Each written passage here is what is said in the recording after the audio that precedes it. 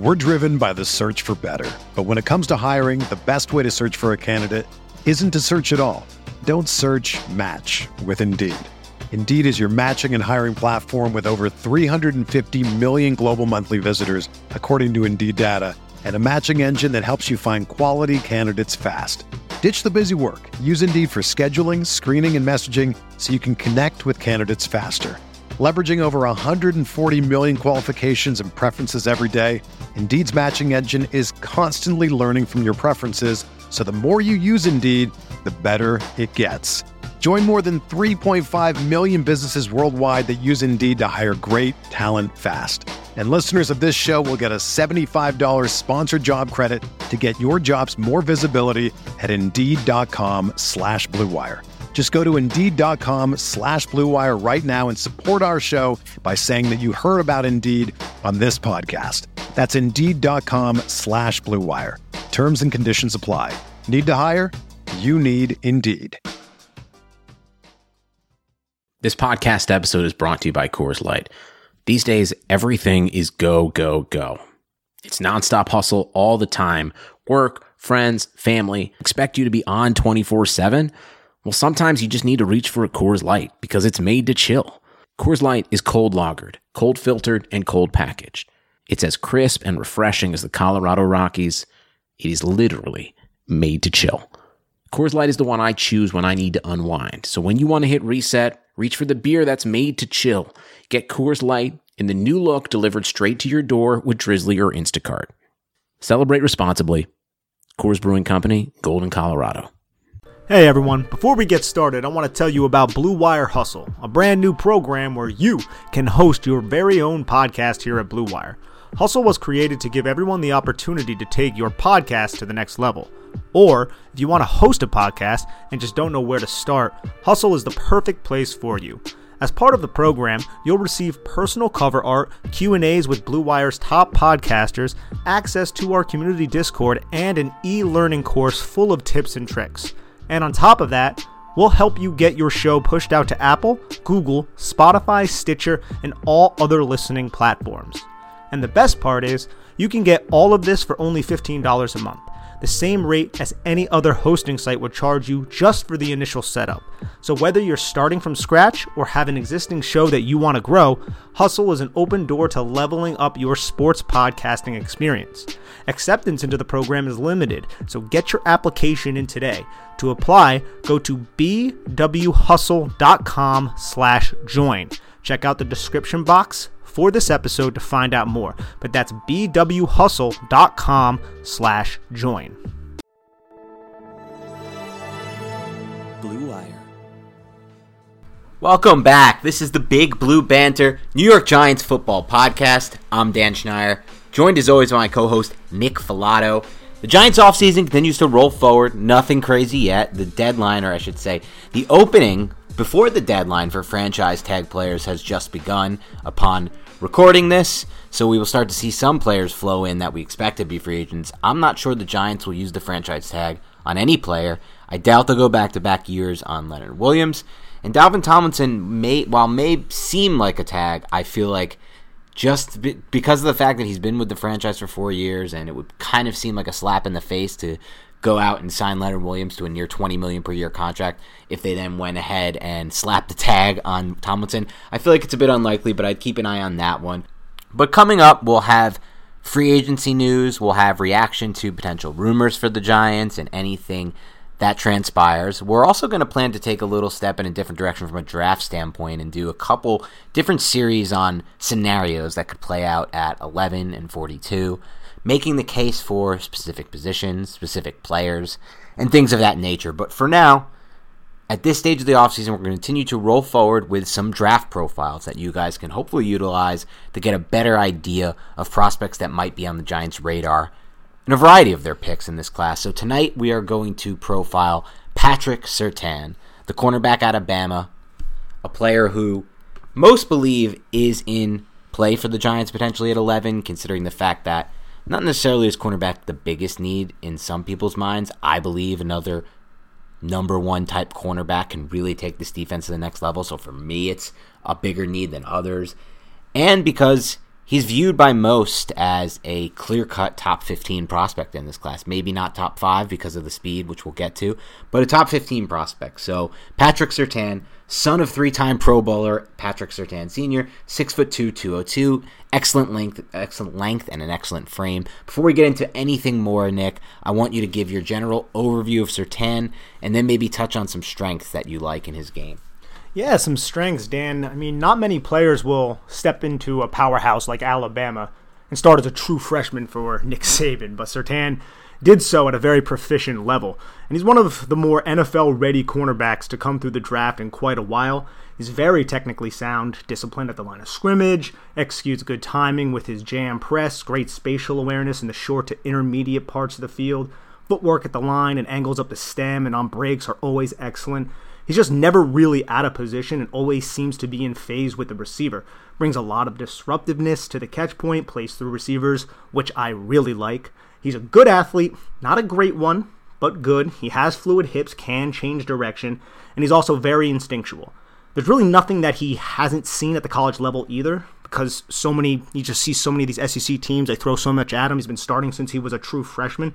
He's just incredibly experienced and smart. And what are teams looking for these days, Dan? We know Patrick Graham's looking for long, big, physical corners who can A, play the run, and B, play man coverage. Surtain can do both of those things exceptionally well.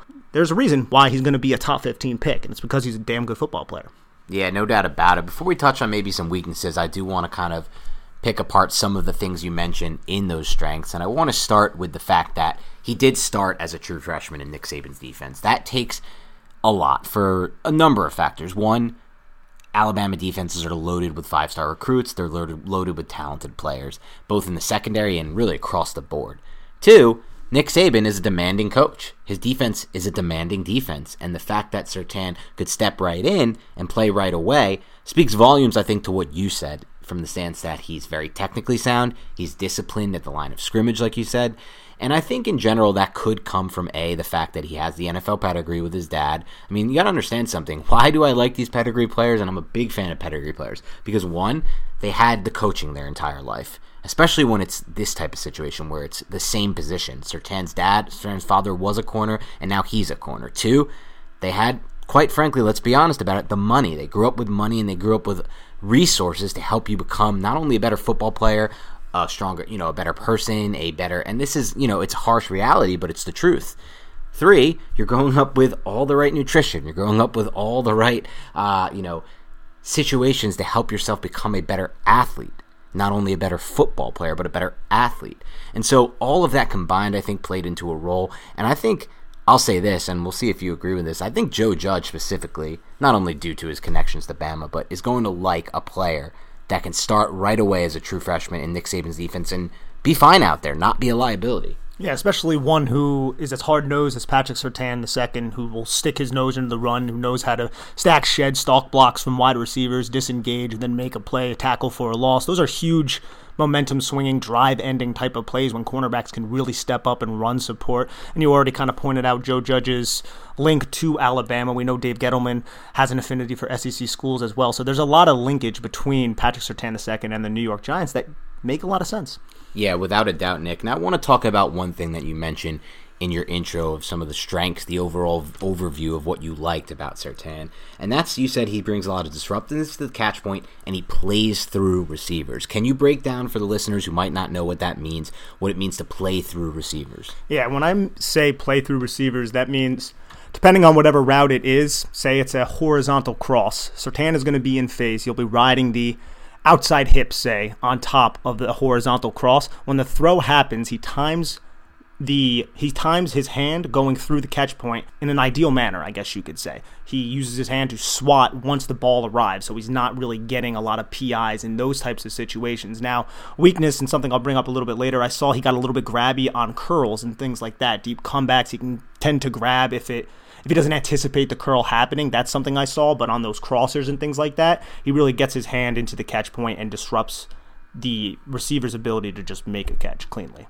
Yeah, it's really interesting. And then talk a little bit about what you mean by his discipline at the line of scrimmage, because that's something I've seen come up. It's something I noticed, and it's something that I think everybody who watches Surtain notices. Yeah, his discipline at the line of scrimmage, essentially, it just means he does not commit his hips in one direction until he's certain that the receiver is committing. He's not going to fall for those subtle little head fakes, those subtle shoulder turns. He's not going to false step with his inside foot, putting him out of position and putting his hips in an uneven manner. He's basically going to inch back like he's supposed to, trust his technique, watch what the receiver is doing, and then once the receiver commits is when he commits. So he's not doing any false steps. He's not committing his hips prematurely, or when he jams, he's not being inefficient at those jams. He's always on target. He's disruptive of the snap. He can jam and he can ride, and then ride the receiver off the red line, which is the line, it's a theoretical line between the numbers and the sideline that receivers always try to hold, because receivers want to give the quarterback space between the numbers and the sideline for them to put a pass over the top so they can catch it between the sidelines. The red line is something between the numbers and the sidelines that is theoretical, that receivers attempt to ride and then use a sideline as their friend, squeeze that receiver off that red line and towards the sideline so there's no space for them to make those really tough contested catches over the shoulder. Yeah, and I think they all really work in conjunction with each other. He's super confident in his technique because his technique is really practiced and sound because he learned it the right way. And with all that in mind, he may not necessarily, in my mind, always need that. We're driven by the search for better. But when it comes to hiring, the best way to search for a candidate isn't to search at all. Don't search, match with Indeed. Indeed is your matching and hiring platform with over 350 million global monthly visitors, according to Indeed data, and a matching engine that helps you find quality candidates fast. Ditch the busy work. Use Indeed for scheduling, screening, and messaging so you can connect with candidates faster. Leveraging over 140 million qualifications and preferences every day, Indeed's matching engine is constantly learning from your preferences, so the more you use Indeed, the better it gets. Join more than 3.5 million businesses worldwide that use Indeed to hire great talent fast. And listeners of this show will get a $75 sponsored job credit to get your jobs more visibility at Indeed.com/Blue Wire. Just go to Indeed.com/Blue Wire right now and support our show by saying that you heard about Indeed on this podcast. That's Indeed.com/Blue Wire. Terms and conditions apply. Need to hire?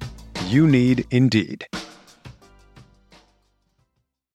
And he has it, by the way. It's not to say he's not a superb athlete. He just may not be the best straight line runner in this class. He's certainly not. But I'm not necessarily sure he needs it. James Bradbury is not a really fast straight line runner. That was one of the reasons why many people thought, maybe the Giants weren't getting the best. They were kind of getting second rate behind Byron Jones in that free agent class. Ultimately, he ended up having a better season than Jones, and he looked last year in Patrick Graham's system like one of the 5 best corners. And we'll talk a little bit later about how he might fit in Patrick Graham's system, because that to me is super intriguing. But before we do that, I want to touch on some weaknesses in Surtain's game. But before we do that, I want to take a quick break to hear a word from our sponsors.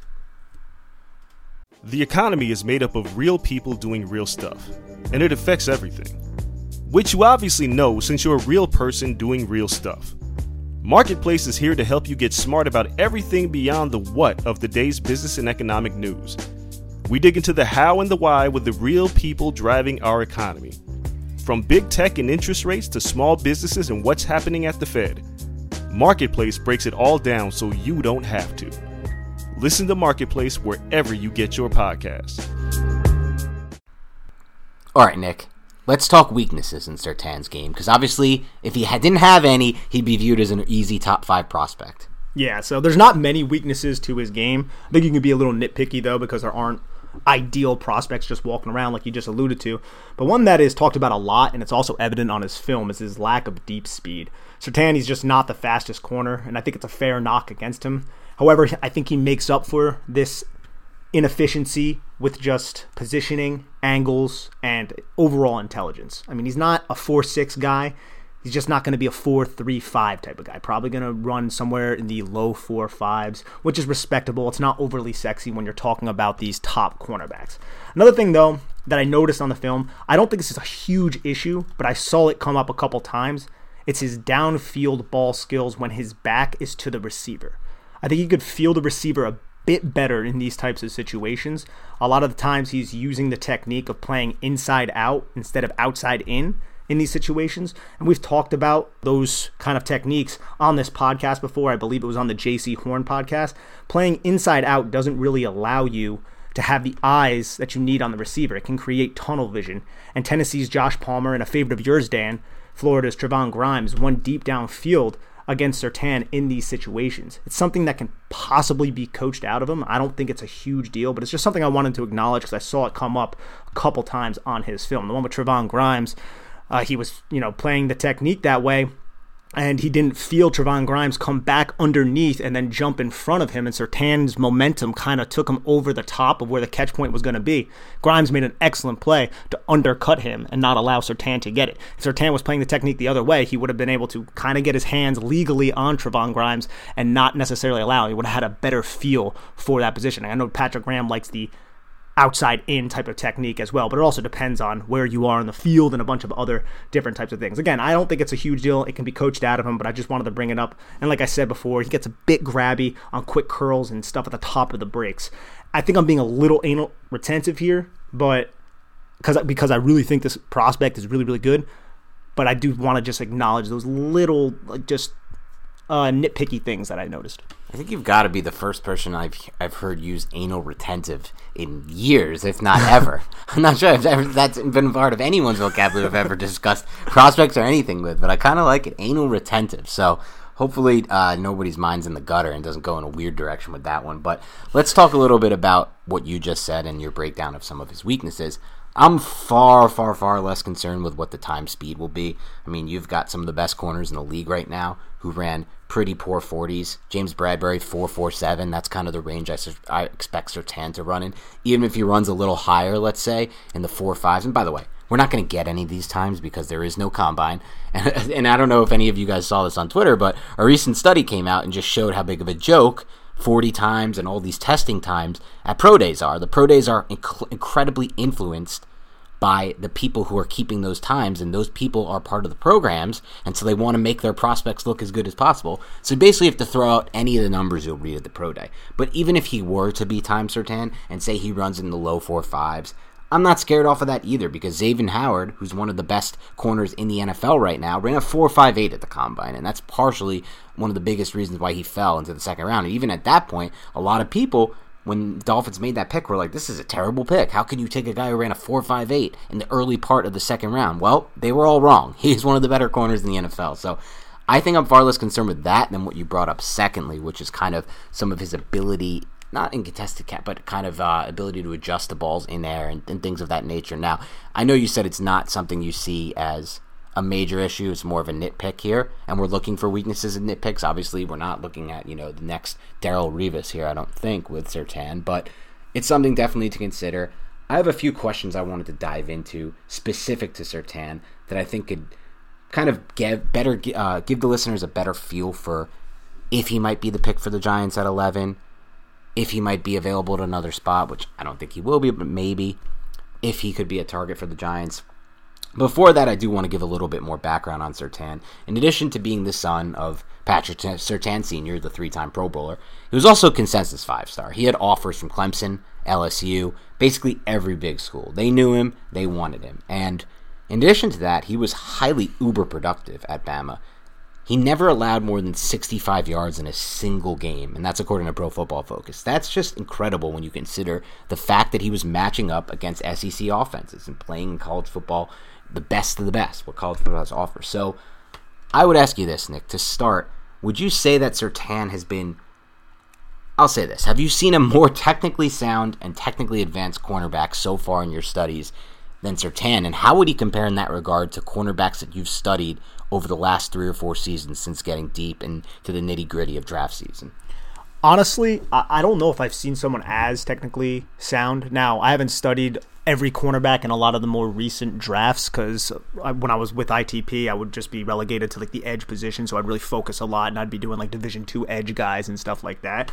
So there could be other ones that were a little bit more technically sound that I may have overlooked or just did not get my eyes on. But in this class, from everything I've seen, he's definitely the most technically sound. That's the name of his game. I would say that's definitely his calling card, is just he's fundamentally based. Now, that's not a knock at all. And I think a lot of people, it's we question his athletic ability, but we're questioning his athletic ability relative to what a top 10 prospect usually is. It's not, this guy's not a good athlete. Patrick Surtain II is a good athlete. He's just not going to be an elite type of athlete at the NFL level. He's still going to be a good athlete. But as far as technique is concerned, he's already up to speed on a lot of this type of stuff, especially near the line of scrimmage and up the stem. Again, my little concerns that I saw just on a couple deep balls, like you just said, he didn't give up over 65 yards. Those are on a couple deep balls where he just misjudged and was maybe a little bit, just didn't jump at the right time. I don't think it's a huge problem because he also made other plays on the ball down the field, but it's stuff that I still feel like had to be acknowledged. But as far as technically sound, I mean, yes, in this class, he's the most technically sound that I've seen. And to me, that is an incredible trait. That's something I would personally put ahead of time speed, 40-yard dash, at natural athleticism. The fact that, like you said, he doesn't have many false steps. He's really good at the line of scrimmage. It's so important at the next level, I think. But I have a question for you with regard to that speed. It's easy to say at the college level it wasn't much of an issue for Surtain. Like we said, he never had a game where he allowed more than 65 yards, and he played some of the best competition. But as we make that jump, do you see any matchup issues for Surtain on the outside due to his straight line speed? I mean, going up against someone like Tyreek Hill might be a little bit fun for someone like Patrick Surtain, but you could say that about every other cornerback in the league. So I think I would be somewhat nitpicky. Yeah, he's going to still have to learn the nuance of defending NFL wide receivers as opposed to college wide receivers, and there's always a transition period between these younger cornerbacks coming in the league. But at the same time, I think he's going to take those lumps early on. He'll get used to it. He's not going to be like his former teammate Trevon Diggs, who came in the league and just did not have a great start whatsoever. If he does start a little bit rocky, he's going to come out of it, and I think he'll be a good overall player in the league. Okay, interesting. Ceiling for you would be more of good or elite cornerback? I'm not going to rule out elite. I wouldn't rule that out. I mean, I still think he's 22, 21 years old right now, so could he still grow in areas of his game? Yes. Could he fix some of those little problems that I saw on tape? Absolutely. Can he get more explosive and athletic? That's probably somewhat out of the question. I guess you can work on that a little bit with elite types of trainers, but it's somebody that Patrick Surtain II has had his entire life anyways. So elite, could he be that? Yes. I wouldn't fully rule that out. I don't really have a reason to fully rule that out, but as of right now, I just think I would put him as he's going to be a good starting cornerback in the league. Yeah, Surtain's actually only 20 years old, which I actually like a lot. I'm a big fan of age when it comes to evaluating prospects. I think not only from the sense that if you're an older prospect, you were dominating younger guys, especially some true freshmen who are only 17, 18, 19 years old, but also from the fact that you have more to develop, both as an athlete and as a football player. I think I see potential for him to be not maybe the most elite corner, but one of the better corners in the NFL. I'm not a big believer in time speed, straight line speed as a major factor for corner. It's a bigger factor than it is for running backs, of course, and some other positions like defensive end, but I think you described it best earlier when breaking down his strengths, Nick. If you have a cornerback who can handle a receiver's outside release when that receiver's attempting to stack and win vertically, just due to technique and not speed, that's a win. And that ability limits wide receiver space, and like you said, it rides them off the red line and toward the sideline, so they don't have catch radius. They don't have the same angle to make those big plays. And I think that's a lot of what we see with James Bradbury. James Bradbury is not a burner on the field, and yet he's able to do that consistently. And James Bradbury is also just incredibly instinctual. And the thing that I even saw... And that's Surtain, yeah. Oh, yeah, absolutely. The thing that I saw on James Bradbury's tape, too, back when he was at Carolina, was his ability to play zone and just read, react, and attack on everything underneath, and just the understanding of route concepts. Now,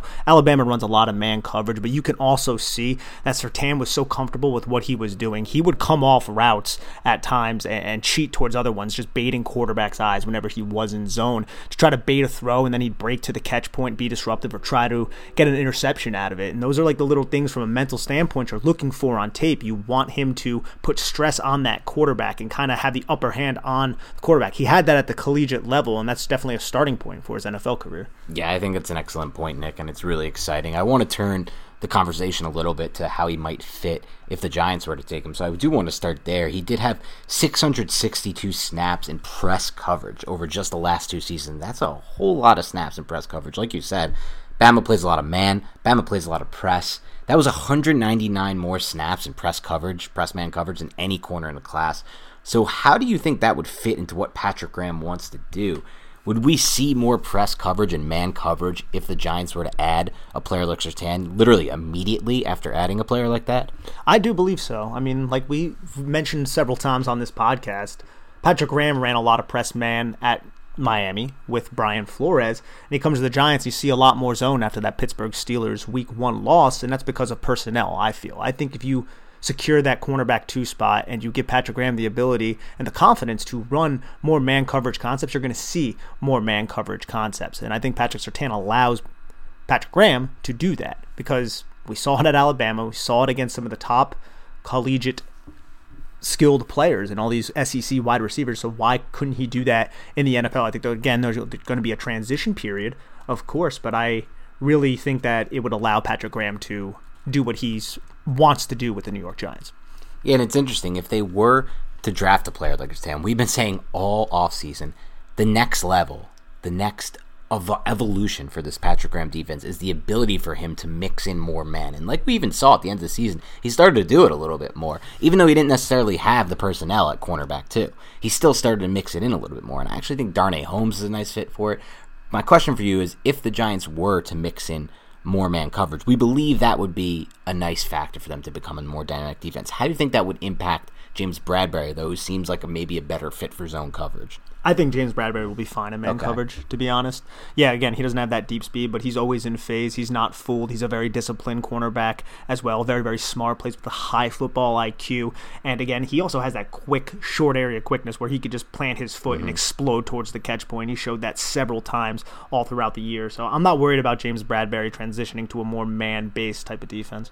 And that leads me, I guess, to my next question with Surtain, because there has been some concern about his short area quickness and change of direction ability. Do those traits concern you at all? Not necessarily based on what you saw at Bama, but based on what you project at the next level. Because, again, the competition is high at the SEC. There's no doubt about it. That competition level is big time, but it's not NFL level. No, it's not, but I think those are analysts being a little bit nitpicky about Surtain. Like, I don't think his change of direction is terrible. Now, is he the most fluid cornerback I've ever seen? No, I wouldn't say he's the most fluid, but I don't think it's something that's going to be a hindrance towards his NFL career. I still think he could change direction well for an NFL prospect. I don't think it's adequate or marginal. I think it's well. I think it's good. So I think it's not going to be a huge issue for him. And then as far as short area quickness goes in relation to maybe man coverage, is that something you also think is fine for Surtain projecting the next level? No, I do. Yeah, I think it's fine as well. I think he can plant and he can explode and he has some quick twitch to him. He's not the most twitchy kind of cornerback, no, but I still think that he's not going to be a liability in that sense. All right, Nick, let's talk a little bit about another thing that analysts believe, or at least I've heard before, and some say the best ability is availability. And Surtain has logged, 1,536 coverage snaps in the past 3 seasons. That's absolutely absurd. That's more snaps and coverage than any cornerback. What do you make of this? Is this something that gives you more confidence in drafting a player like this? Does this mean nothing to you? What does this mean to you? No, it means a lot to me. I want to see somebody who's going to be on the football field, somebody who's reliable, somebody who's trusted. And Patrick Surtain was that from one of the most demanding college football coaches that college football has ever seen. In Nick Saban, somebody who runs a lot of NFL-style type of concepts. It's not as simple as, you're just playing man coverage. Oh, you're just playing zone coverage. There's a lot of different rules that go into that, and Surtain handled that as a true freshman. That speaks volumes to the kid's intelligence and the kid's character as a football player. Yeah, I'm completely on board. I not only am excited about the fact that he played as a true freshman at defense, I do think it means something to have that kind of availability and ability not only to, because let's be honest, we don't know this for sure. We're not in that locker room. We're not covering the Bama team as beat writers. I'm sure he's played through a few injuries there at Bama, and that means a lot to me too. The fact that he's willing to gut it out and play through those injuries and come out for that Bama defense every day. They can rely on him every single day. Not only can they rely on him, not only does he have that on his resume, those 1,536 coverage snaps from one in the corner, he also has never allowed 165 yards in a game. So it's the production matched with the availability. So this is a big, big selling point for me to Surtain. But on that note, let's turn this to a bigger picture. Let's turn the conversation to maybe a bigger picture view. And let's start with this. Patrick Surtain, Giants are on the board at 11. What do you think? Do you like him at 11? Yeah, I would be happy if the Giants selected him at 11. Could you go in other directions? Could you go with the skill position? Could you upgrade the offensive line? I think all of those. Could you even go with a linebacker, an edge? I think all of those have a lot of merit and should be investigated. But if it is Patrick Surtain, I'm not going to throw a fuss about it because this is a damn good football player. It helps secure one of the more secondary, I think, needs that we talk about, but a very, very important one in a passing league. And it also helps run support because you're not getting a C.J. Henderson, the kid from Florida last year, who was good in man coverage but didn't want to tackle a soul. You're getting somebody who didn't miss a tackle in 2020. You're getting somebody who consistently comes up and run support and makes good, hard-nosed tackles. And I know Joe Judge is going to value that. So I would be happy with him at 11. Yeah, and for me, from my point of view, I would be happy with the pick. I don't know if he'll be my number one choice. I don't know if he'll be my number one choice when they get to the pick at 11, depending on who's there. But I think it's a very high floor pick with high ceiling mixed in. I don't think it's only a high floor pick. I think some picks in this draft are simply only high floor picks. I think some picks in this draft are simply only high ceiling picks. But I think this could be a high floor with a pretty solid size ceiling. I honestly think that's a great way to explain it right there, Dan, because this is an incredibly high, I don't think Surtain's going to go into the league and bust. It doesn't seem like it's something that's going to happen. But can he reach that ceiling? I think that's up for debate, but either way, I think he's going to come in and be a good football player. So I think that was an excellent way to articulate that, bud. And not only that, I think that he would be exactly what the Giants kind of want, it seems like, or at least what Dave Gettleman wants, it seems like, which is a player who will contribute immediately. Yeah, and he's long, he's experienced, he has a tackle. ton of snaps, he can tackle, he's physical. Those are all Dave Gettleman's Gettleman's just getting excited right now. Just thinking about it. Yeah. Somewhere. He will, without a doubt, in my mind, we should start mixing this in too, because I like this. What do you think Dave Gettleman thinks of him? And I think he's got checks almost every box that Dave Gettleman likes. Yeah, I'm trying to think of a box that he wouldn't check. The only one would be he wasn't a senior, but he still has all the experience in the world. Yeah, he wasn't a senior, but with the exception of that, he really checks all the boxes, it seems, for what the Giants have liked during the Gettleman era. Now, I will ask you this. Do you think the Giants can potentially trade back and get him, or is he a player you wouldn't want to risk trading back? Honestly, right now, it's still early in this process. Anything can happen. Surtain might go before 11, so I don't think they could risk trading back, to be honest, because there are some cornerback-needy teams. Two of them are in the Giants division who are picking above the Giants in Dallas and Philadelphia. I wouldn't be shocked if either of those teams went in that direction, but I think Philly needs quite a bit, as does Dallas, so I think there are a lot of options for them. Patrick Surtain's a good football player. People are looking for good football players, and I think the pedigree also means something too. The fact that his father was in the league for 10 years and was very, very successful, I think that's going to weigh into it, as well as obviously Surtain's tape, just what he put at Alabama with Nick Saban. Nick Saban has so many ties in the NFL, so there's a lot of things that lead one to believe that this is a pick that a general manager is going to look at and be like, I'm not going to get fired over this pick, and it's probably going to work out, and it will upgrade and help our team, so let's do it.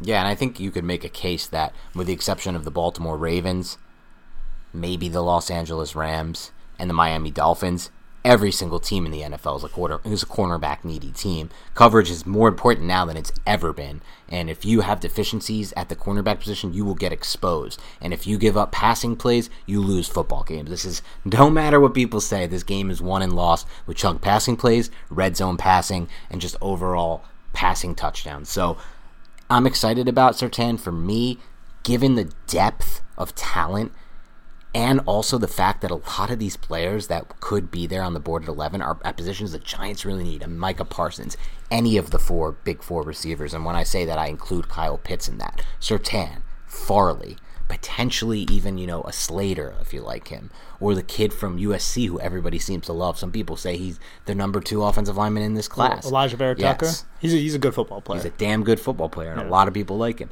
Maybe Rousseau. I mean, there's a lot of prospects. So for me, I'm not certain that I'd be sold, that I'd be consider Surtain if he's on the board as a must not trade back type prospect. I don't know if I really think anybody who will be on the board for the Giants at 11, unless somehow Sewell falls to them. That's pretty much my only must draft prospect. If Sewell falls to 11, you're damn right. I'm running to the fucking podium and drafting him to be their offensive tackle alongside Andrew Thomas. I don't even care about Matt Purd. Try to make him guard or have him as a swing tackle. It really doesn't matter. Figure it out kind of thing. But for me, I probably am a little less hesitant to trade back. I will also ask you this, as far as Surtain, a little more of another 30,000-foot view question.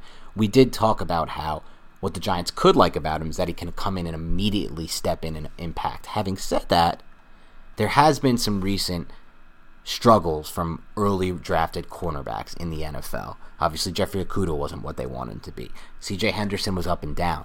It seems like it's a position, kind of like offensive tackle, that takes some time to adjust to at the next level. Sometimes, you might just not have it. You had it at the college level, you don't have it at the NFL. We don't think Surtain's that type of player, but there could still be an adjustment period, even if he is eventually a very good football player. Does that scare you at all from investing such a high capital draft pick at the cornerback position? I wouldn't say it scares me. I think it just kind of comes with the territory. Rarely do you ever see a cornerback step into the NFL and dominate, because there's such a difference in how wide receivers in the NFL who have been doing it for so many damn years, how they run routes and how college. And it's more of an adjustment period. You learn as you kind of learn, and you make mistakes and you grow as you play throughout your rookie season. So I don't think it scares me away, especially for someone who, like you said, has that high floor, but yet still could have a high ceiling, someone like Patrick Surtain. So I wouldn't say it scares me. Yeah, that's excellent, Nick, and I think I'm on board with you as well there. I would just maybe say this is everybody should exercise a little bit of caution, potentially, if Surtain is the pick and if he struggles a bit at first, because that's just natural for corners making that jump to the NFL level. I'm not necessarily saying that will be the case, though, because I think he could be an immediately awesome fit, not only for the Giants, but for any NFL team. I am very high on Surtain. All right, let's wrap up there on Surtain. We'll wrap up with a couple questions we've got from the listeners. We'll start with a question that came in on the iTunes, because guess what? If you leave us a rating and review on iTunes, you will always get that question answered. All you got to do is put a question in there. All we want is 5 stars. We're shilling out for the 5-star reviews. We don't care. We're shameless with this thing. We want to get to 500, and we're only at 478. We need to step our game up on the reviews. I know most of you who are listening to this have been are probably sitting there thinking, Dan, what the hell, man? I already left you a rating and review. And for those of you, thank you very much. You're helping us grow. For those of you who haven't, maybe it's laziness, maybe it's you don't have iTunes, maybe it's I'm sick and tired of Dan asking me to do this. I'll ask you this. All you have to do is provide us that rating and review, and we will continue to pour out our hearts and souls into this draft process, the free agency, into the Giants football. That's all we'll ask for. It's all we'll ever ask for, and I think that's not too much to ask for. So thank you to all of you who have done it. This one comes from Lumby1203. He says, middle linebacker. It's your guy Columbus again. Great podcast as always. My question is about the other linebacker spot next to Blake Martinez. Tate Crowder was a great surprise in production last season, and we saw Carter Coughlin line up there a couple times. I get the Micah Parsons possible draft pick at 11 thing, but I feel a combo of Crowder, Coughlin, with an offseason to get bigger and stronger, will be more than enough at the number 2 inside backer position. What is your opinion? I think there's merit to that for sure. I think he can be more than enough, but at the same time, I think it's still a position that you may look to upgrade. And when you're talking about someone like Micah Parsons or Zaven Collins, who will be going over here sometime in the next couple of days, that upgrade would be so significant to the defense and what I feel like Patrick Graham probably wants to do. Like, you got to think about where Patrick Graham's roots are. They're rooted in New England. What does New England always have? They have these multi-dimensional linebackers who can drop in coverage, who can blitz, guys like Kyle Van Noy, guys like Donta Hightower. And Tate Crowder, I think he is a solid linebacker, but I don't think he's going to be a difference-making linebacker, whereas Micah Parsons would step in next to Blake Martinez, and it would be a huge difference-making type of player at the second level who's not only going to make a difference just in stopping the run or covering the pass with his athletic ability, but also as a blitzer, creating pressure and getting after the quarterback, which I feel like is very, very important. I don't think Tate Crowder necessarily has that within his skill set to do that at the level that the Giants may want. But do you want to allocate your resources that way? And that's kind of the big question. So that's kind of how I would go over that. Yeah, it's an interesting question, Columbus, and I think it's an interesting overall, I guess, what's the best word for this? Decision the Giants are going to have to make, because they may feel like they already have it. I personally am never shy and never going to be shy of adding talent at the second level. I believe the second level plays a much bigger factor in wins and losses than it seems like the NFL does, and it seems like the Giants have prior to the Dave Gettleman years. I actually give Gettleman credit. He's been a little bit new age with his second level players. He's been adding more athleticism there, more speed there, things that we like. I think personally a player like Parsons could potentially take this defense to the next level faster than anybody, faster than Surtain, unless Surtain comes in and is Darrelle Revis in year one or James Bradbury in year one type of thing. And like me and Nick said earlier in this podcast, it's tougher for corners to make that immediate impact. I would say he might have a better chance than a Rousseau or a Pay because neither Nick or I kind of feel like they're elite edge guys who can be dominant one-on-one guys in year one. But a guy like Parsons who can blitz, who can cover in space, who can chase in pursuit, and who can play the run, he kind of adds a lot of different elements to help your defense right away. So I'm very excited about Parsons. He's very close to the top of my radar at 11. He may ultimately be my number one guy that I like at 11. That's how much I like Parsons.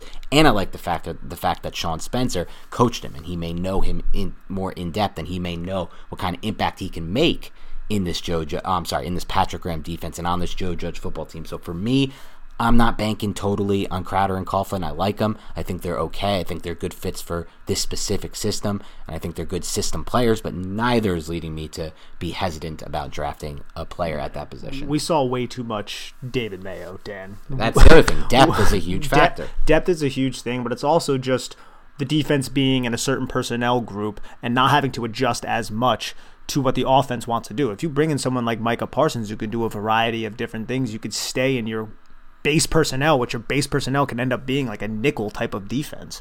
If you just want to use those two linebackers, bring in another defensive back, and you're not losing that much because some of our defensive backs like Jabril Peppers, Xavier McKinney are really, really good against the run, and then you have this linebacker who's not going to be a liability in coverage either. So I think there are a lot of interesting reasons as to why adding Micah Parsons would be smart for the Giants, but all comes down to how they want to allocate their resources, and I'm honestly not sure right now that would be the best course of action, but I'm not opposed to it either. Yeah, it's a really interesting debate.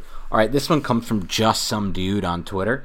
He says, after cuts and restructures, the Giants should be able to make some moves in free agency. I completely agree with you, and I think they should 100% restructure and either extend or both Bradbury and Martinez. I think it should be priority number one. But anyway, would it be smartest to spend on edge rushers since they seem to be hard to find in the draft? I agree with that too.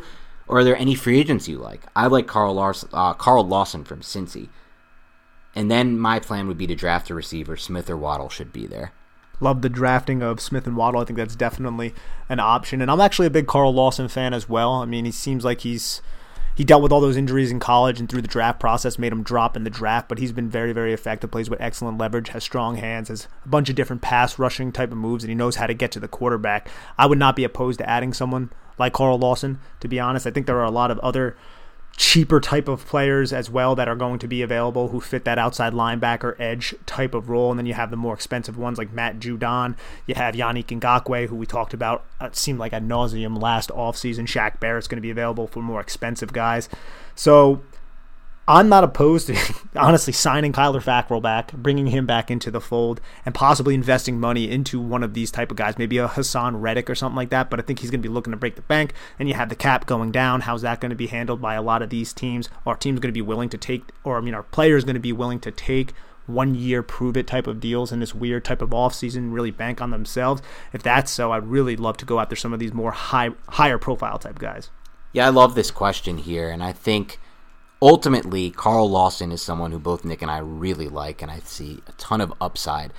And the fact that he's only, 25 years old, leads me to believe that there will be teams that view him as a high upside signing, someone who they will actually spend a lot of money on, similar to James Bradbury. Remember, James Bradbury got a deal that most felt was bigger than people expected last offseason when the Giants gave him. It paid off. I think that'll be the same case for Lawson. Who I might be looking at is somebody like Hassan Reddick, who Nick mentioned. I actually don't think he'll be able to break the bank because he has such limited sample size. I mean, he started to take that massive leap in his game once he played more on the edge. The Cardinals were literally playing a player they drafted out of position for almost the entirety of his rookie deal. Just terrible coaching, just unbelievably bad coaching. Now, to be fair, they've gone through like 3 different systems there on the defensive side of the ball since he was drafted. But the fact of the matter is, since he came over, he started to really take off. Since he moved over to the edge, he started to take off. So I see a lot of upside there. And he's a young player. I also would be intrigued by maybe taking a shot on a 1-year deal if the market is slow for a Bud Dupree. You take a 1-year prove-it. Why can't the Giants be the team that takes a 1-year prove-it swing? It doesn't just have to be contenders that make that kind of decision.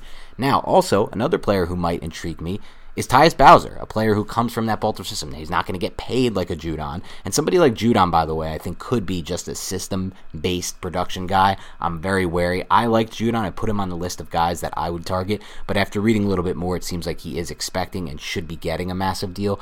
I'd rather take a swing on Bowser, who also played from Baltimore in a similar system there, not only to what the same system as Baltimore, but also similar things to what Patrick Graham does. Baltimore is running not the same system as Graham, but there's some similarities, and I believe that could lead to a nice transition. Now, someone like Yannick, I'm completely out on. I've never been a fan of Yannick. I don't like how he looked in Baltimore. I don't like how he plays the run, and I think he's expecting a lot of money. Someone like Leonard Floyd, also out on Leonard Floyd, 29 years old, massive injury history. I can't give a massive contract to someone with a massive injury history. So as far as the edges go, I think it's a little bit of a deeper class than usual, but my targets would probably be closer to the Reddick, Lawson if possible, but if he breaks the bank, nope, I'm out. And then maybe, potentially, could the Giants be that type of team that takes a swing on a Bud Dupree?